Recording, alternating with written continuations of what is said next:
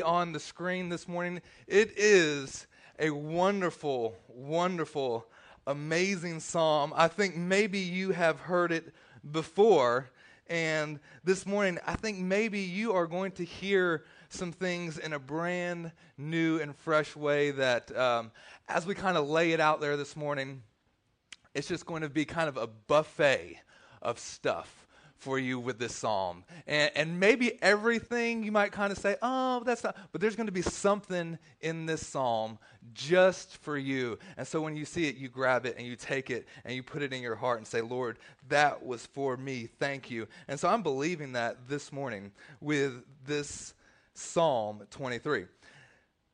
On the screen, the Lord, the Psalm of David. Nothing is going right this morning. Here we go. The Lord is my shepherd. I shall not want. We got to be really quick. He makes me to lie down in green pastures. He leads me beside the still waters. He restores my soul. He leads me in the paths of righteousness for his name's sake. Yea, though I walk through the valley of the shadow of death, I will fear no evil, for you are with me. Your rod and your staff, they comfort me. You prepare a table before me in the very presence of my enemies. You anoint my head with oil. My cup runs over. Surely goodness and mercy shall follow me all the days of my life, and I will dwell in the house of the Lord forever. What a beautiful, beautiful psalm. See, this psalm is so many different things wrapped into one. How this originated would be in the start of David. David wrote this psalm, and it would have started as something very private. It would be kind of like maybe our journaling today, or something that you would write just for you. So this was something that David would have written, but what had happened is sometimes these psalms that can turn into songs that also turn into prayers, what happens is they often can become really the calling card, the cry for an entire nation. And so what happens is when Israel finds itself, and oftentimes in times of distress, this would be something that would be sung inside the congregation. So there would be a gathering of people, and the nation would come together, and this would be sung together. As a group of people, they would sing this song, this psalm of David, this prayer of David, this poetry of David, and they would do it together as a group. Now this is the same David that conquered the lion, the bear that killed Goliath. This is the David that was a man of war and went out and was conquering all these things. This is the David that was a shepherd that made his way to the palace and made his way to king over all of Israel. And so David finds these songs in his heart, and many of these psalms in the entire book are written by David. And it's gone from something that's inside of his heart to something that's made public inside of a worship service, much like we have here today. And I love the way he starts it. He starts it with, the Lord is my shepherd.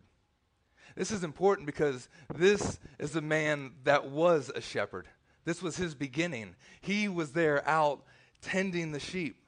And we look at his journey, and we look at his path to the palace, and it's amazing just to see that through all of it, through him being a shepherd himself, through him being king over all of Israel, he looks and he says, through all of this, God, you are my shepherd.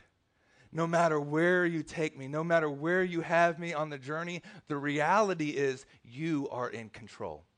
You're in control of my life, even whenever I'm the shepherd of just these sheep, even whenever I am the king over all of Israel. He's saying, God, you are my shepherd. It's about you. You are in control.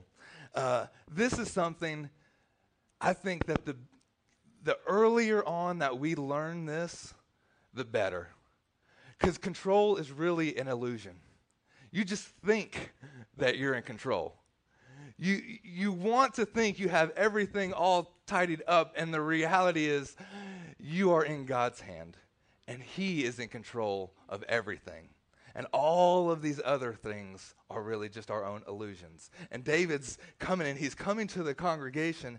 And what's amazing is how it starts off. It starts off with him singing this testimony, this psalm, this poetry, and he's talking to people and he's saying, listen, the Lord is my shepherd.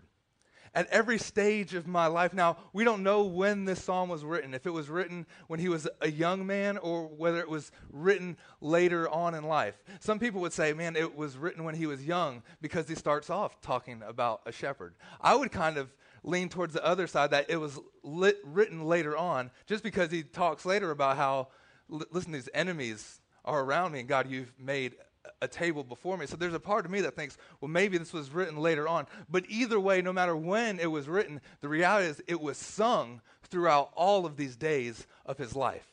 It was sung in the congregation. People would hear these things. And so David, with his king's crown, with all of the glory that everyone's given him, and he's saying, listen, guys, the Lord is my shepherd.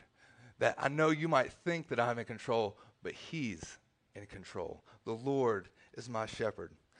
I shall not want. Isn't it an amazing thing to be free from wants? To be free from wants. Just the other day, we got a phone call, or Devin got a phone call, and her mom's talking to her, and we're going down there Christmas Day, and she's asking Devin, well, what can I put in Lucas's stocking? And Devin's asking me, and I'm thinking, I really don't want anything. Wait a minute, I want some boxers and some socks. I've officially gotten old. Like, whenever you say that, this is what I want for Christmas, boxers and socks, that's just, I'm 2 steps away from AARP. And I can't believe I'm saying this, and not red boxers, anyway. And so, but, there's this kind of, I'm kind of free from wants for this moment. But then there's the reality that I'm just one Bojangles commercial away from wanting everything. Oh, I want that. And we live in this world that everything about it is telling us we have got to want stuff. You'll be slammed with billboards and commercials and advertisement and all of these things saying, you've got to want these things. To have happiness, to have this, you've got to want this, and this will make you happy. And David's getting there and he's saying, listen, God's in control, and I don't need a thing. What I need is God. The Lord is my shepherd. I have no wants.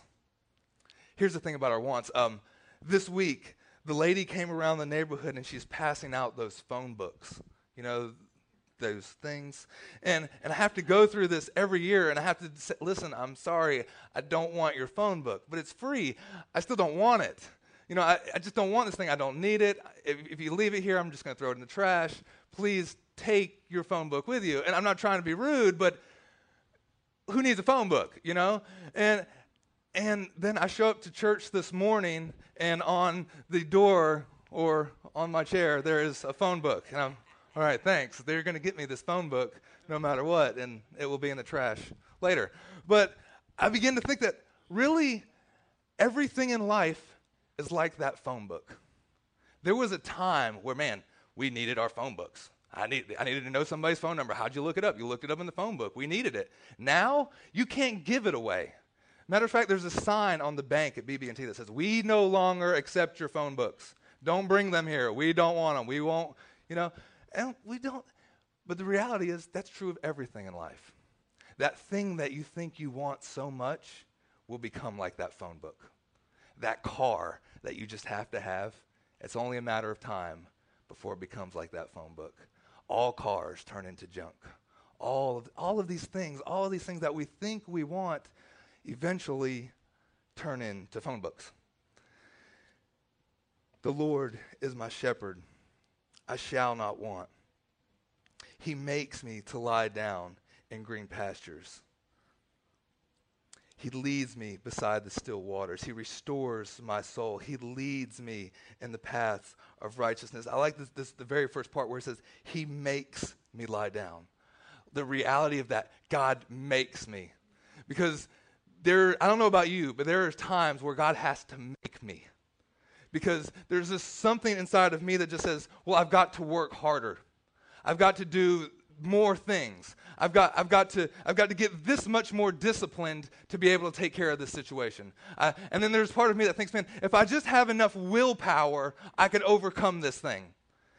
And then there's the reality when you look at yourself in the mirror and you know that you can't do it. You can't muster up enough willpower to beat this thing. You can't just make yourself disciplined enough to be where you need to be. And God's saying, listen, I am going to make you stop. I'm going to make you stop running around and all the busyness and all of the things and all these things that you think you can do. And God's saying, I'm going to make you lie down in green pastures. And this is the farthest thing from our mind that we want to do because we're in the middle of something. Listen, God, I've got to do this. I've got to do this. I've got my checklist. I have all of these things to do. And God's saying, stop. I'm going to make you stop. And then he says this, I'm going to restore your soul. He leads me in the paths of righteousness for his name's sake. He leads me beside the still waters. The fact is that we need him. Sometimes we need him to stop us. And then it gives us the purpose. Why? For his name's sake. For his name's sake. All of these things that he's doing because, listen, we're created in his image and his likeness. And God's saying, part of who I am is I know how to rest.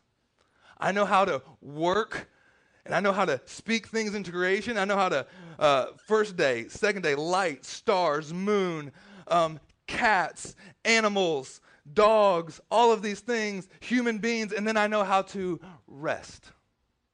And on the seventh day, he rested. He said, part of being like me is knowing when to stop. Part of his image and his likeness, part of the fingerprint of God on our lives is knowing how to rest. And what's happened is in today's society, we've moved so far away from that we're a people that, man, we're just work. And then we're very familiar with these words like, well, I'm burnt out. Well, I'm just frustrated. Well, are you resting? Have you learned to take a Sabbath? Have you learned to just stop, even in the midst of the storm?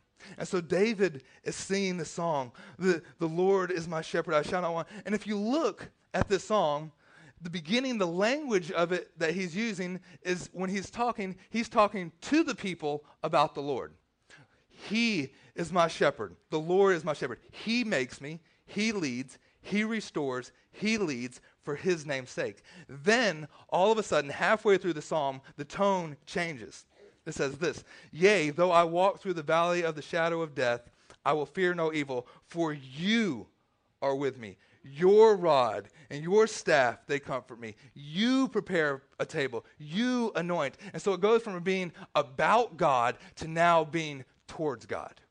So he's singing there, he's standing, he's giving this testimony, and in the middle of this testimony, this song, this praise, he says, listen, I've gone through things. There's been struggles, there's been valleys of the shadow of death, and in the midst of his attention goes and says, but listen, God, you.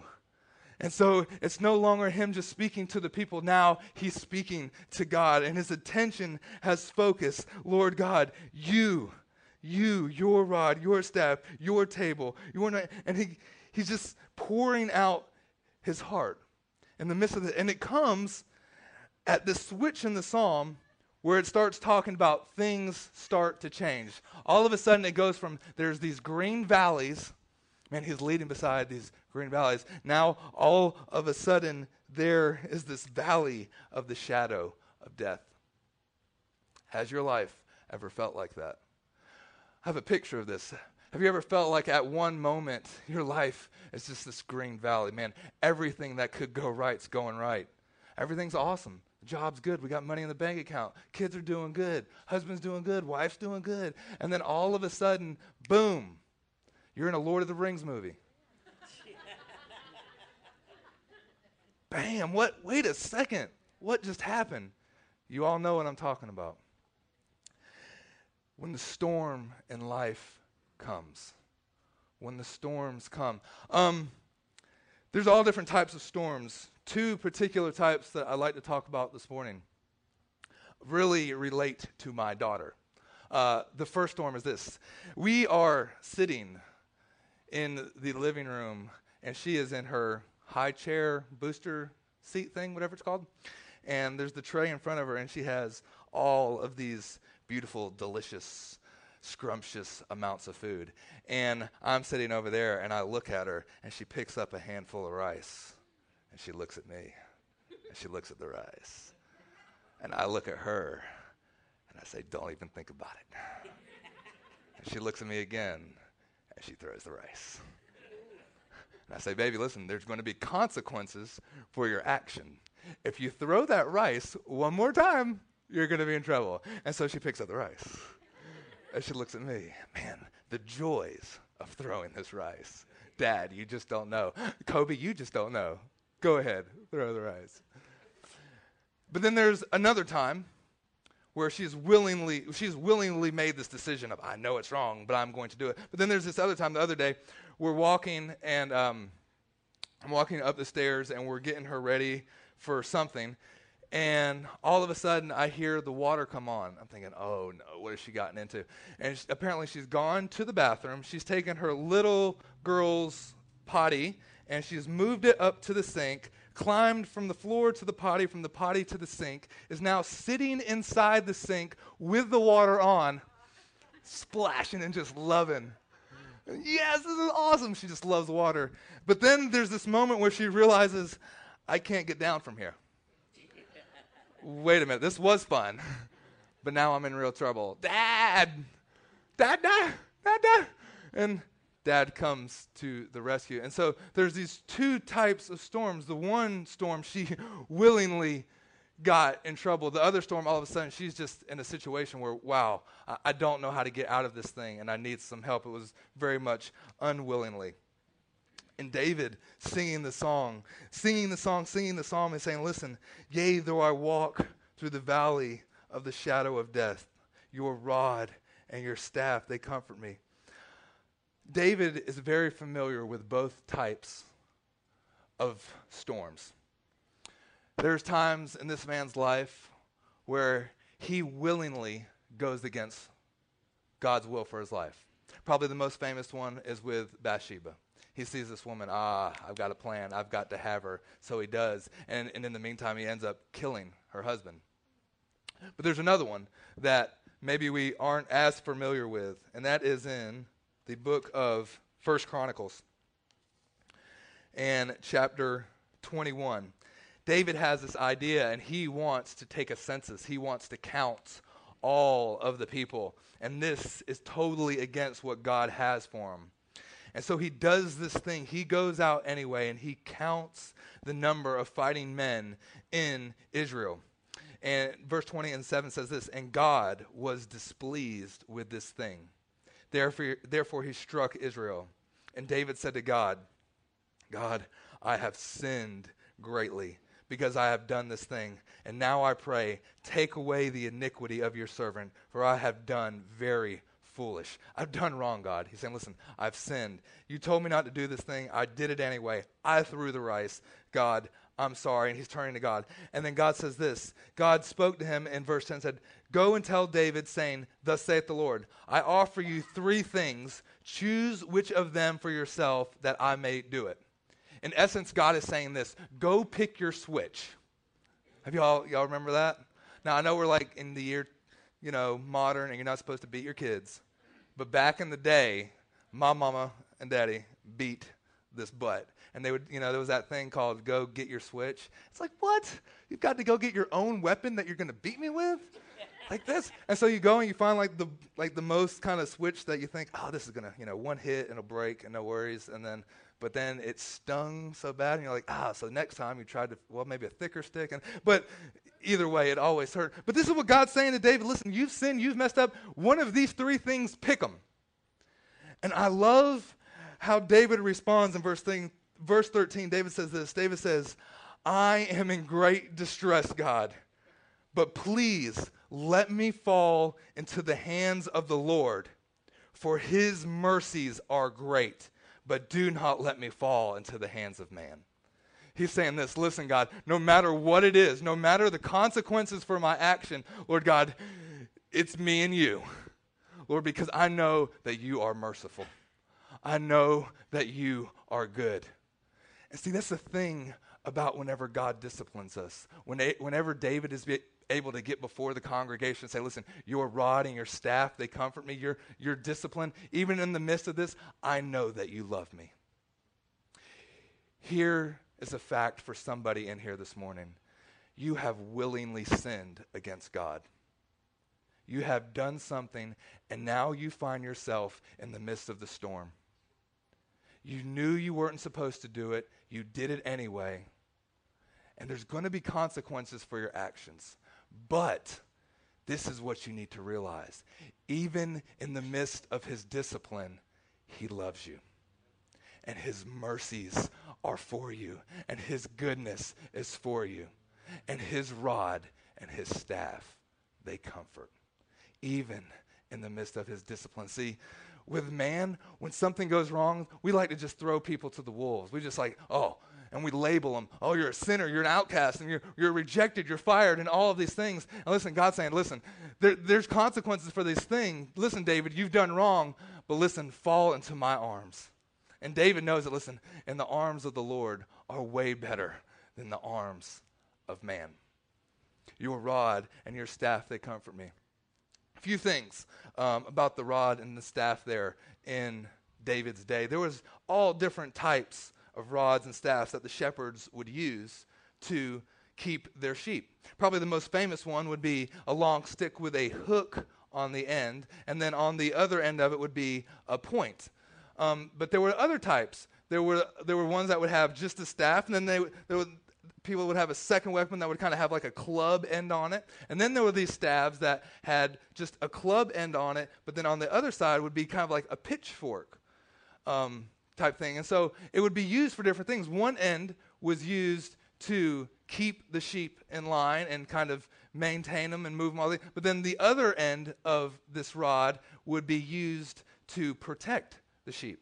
It would keep away, as David even said later, with lions, with bears, with snakes, these things that would try to attack the sheep. And so whenever he's saying, listen, your rod and your staff, they comfort me, I think it's a beautiful thing that the Lord's discipline and the Lord's protection often can be in the very same thing. His discipline and his protection, this rod, the staff, he said, listen, God, I know that you're for me. And there's a part of us sometimes that we kind of want to kind of blame things on God and say, listen, well, God, why did this happen? Why are these things? We have no clue all the things that he kept us from. We have no idea all of the protection that he's provided for us throughout these years. You just don't know that drunk driver was supposed to hit you. And you just kept driving on by. I say, listen, there's a reality that sometimes there's discipline, and God's taking us and saying, listen, you can't go over here, you have to go this way. But then also on that same stick is him saying, listen, I'm protecting you. And there would be this thing that the shepherds would do, and the sheep would come, and they would pass underneath the shepherd's rod.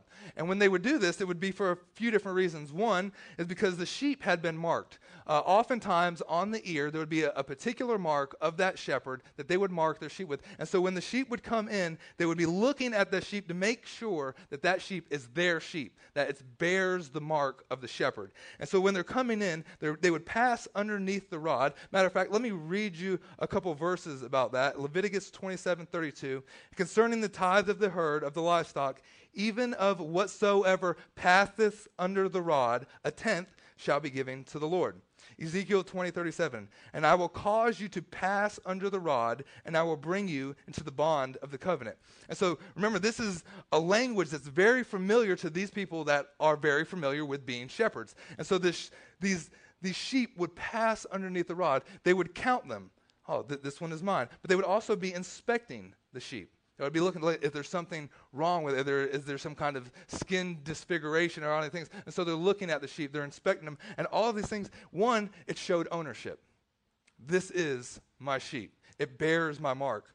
It also shows that you are coming underneath the care and the protection of this shepherd. And so whenever we read these verses about passing under the rod, whenever David says, listen, your rod and your staff, they comfort me. In other words, listen, God, I'm underneath your discipline. And there are times where, yes, your discipline hurts and it's painful. But in realization, even though you discipline me, I am also in your care and your comfort. And it's up to you to take care of me. The Lord is my shepherd. I shall not want. He's doing these things. And see the reality is sometimes we have willfully put ourselves in situations where we need his discipline. In the midst of it all, God's saying, listen, I still love you. Fall into my arms.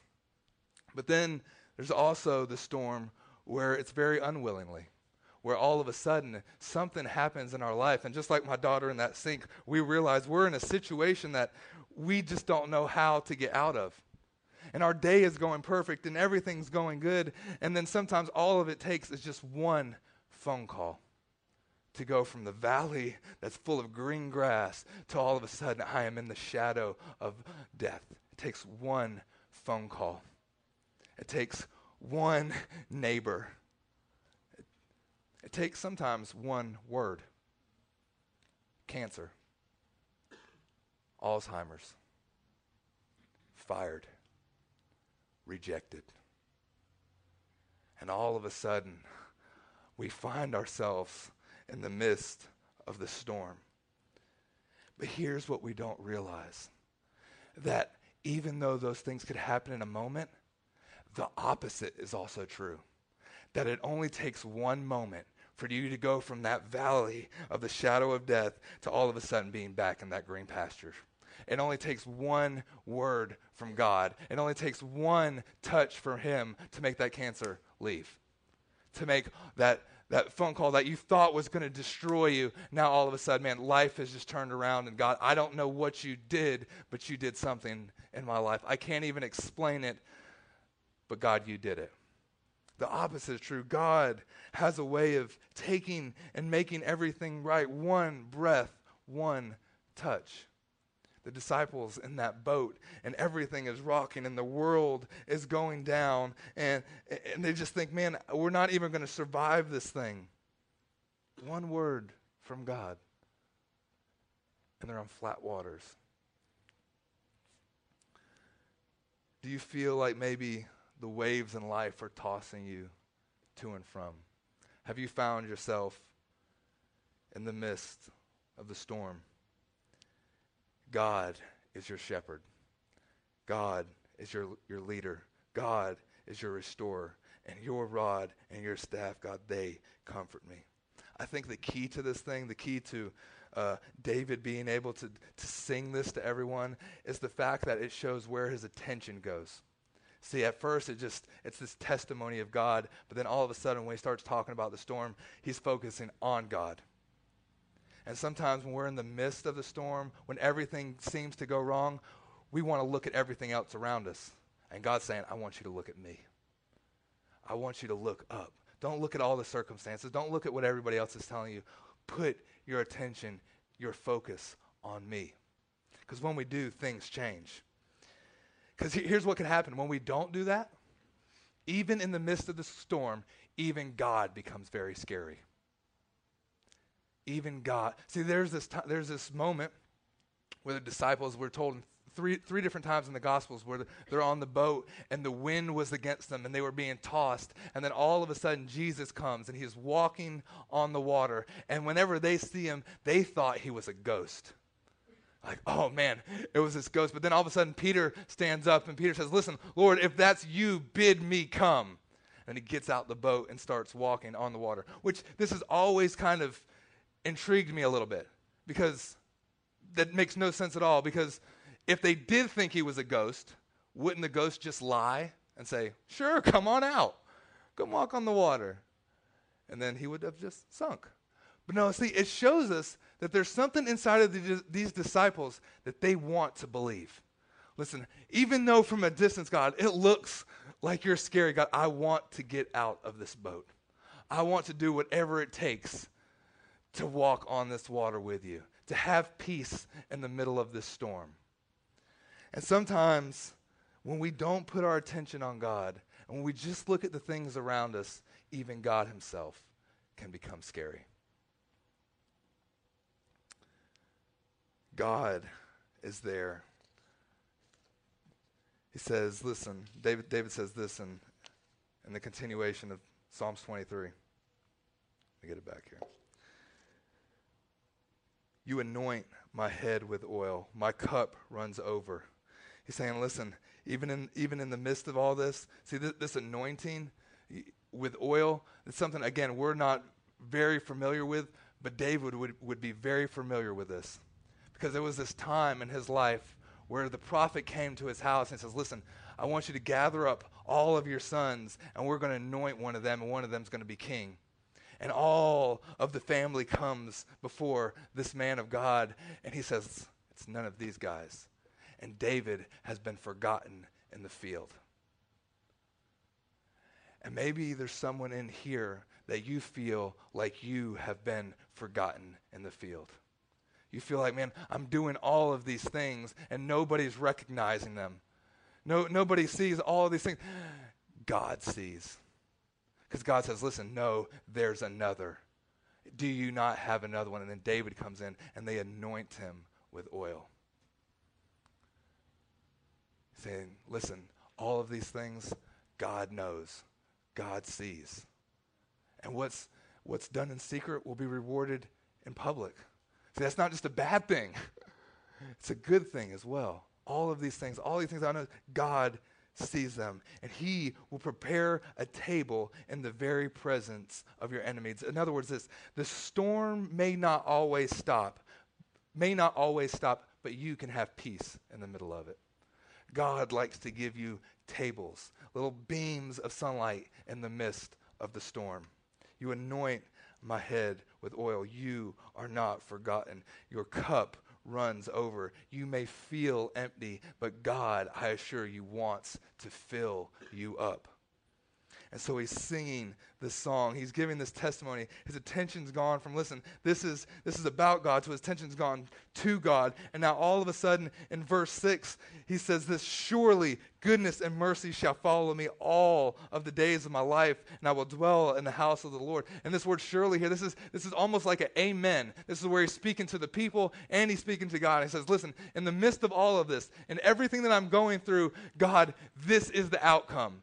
The only thing that could possibly happen is that goodness and mercy will follow me all of the days of my life, and I will dwell in the house of the Lord forever. Why? Because you are my shepherd. You guide me, and in you I don't need a thing. Everything I need is in you. You lead me. You restore me. Whenever I just want to go, you make me stop. You make me lie down in these green pastures. Whenever my world gets flipped upside down, and I find myself in the midst of this death valley, Lord God, you are still there with me. Even when I willingly make these bad decisions, Lord God, you still love me.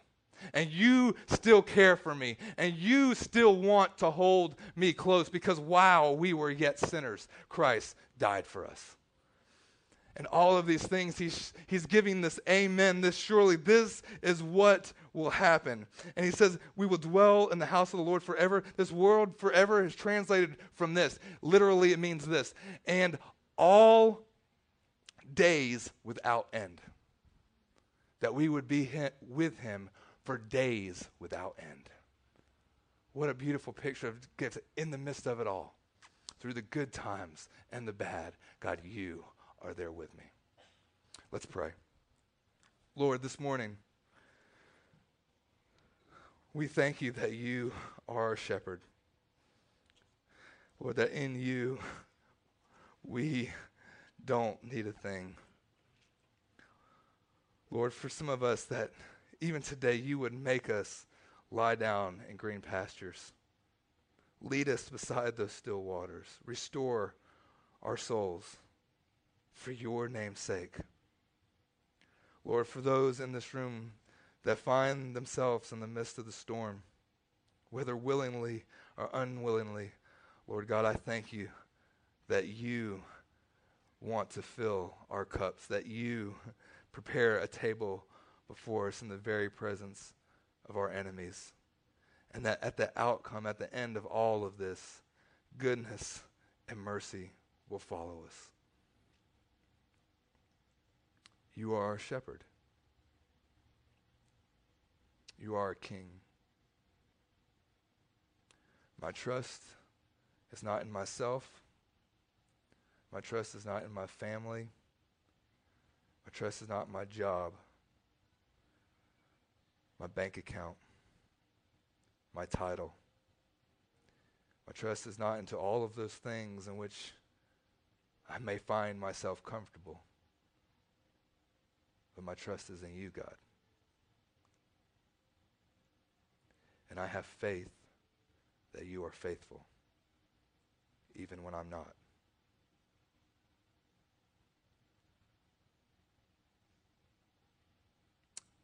In the name of Jesus we pray.